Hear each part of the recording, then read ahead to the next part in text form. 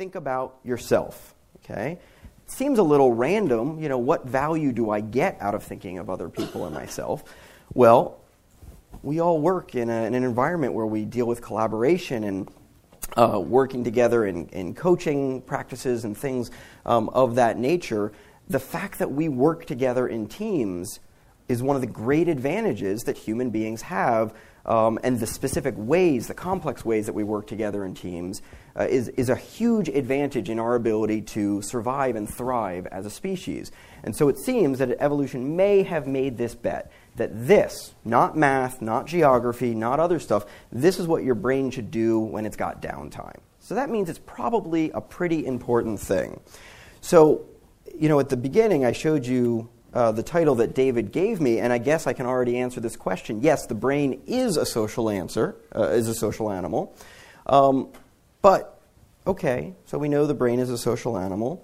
Why do we need to look to the brain to understand our sociality any further? I mean, I could just ask you about your sociality, right? I don't need to actually go look at your brain to find out about it, okay?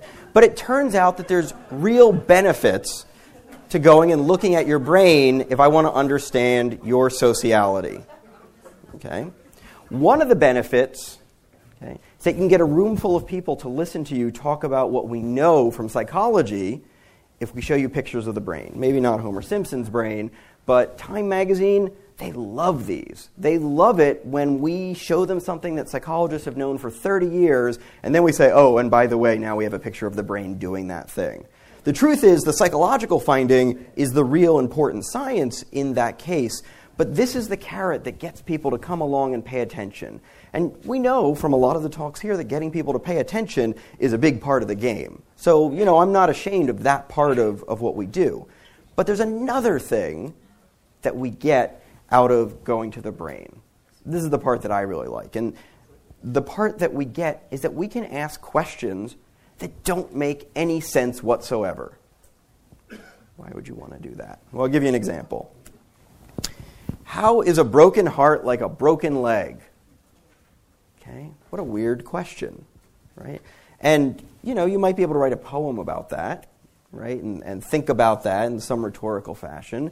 But for science, that doesn't even seem like a question that you can ask. How would you put those two things together in an experiment?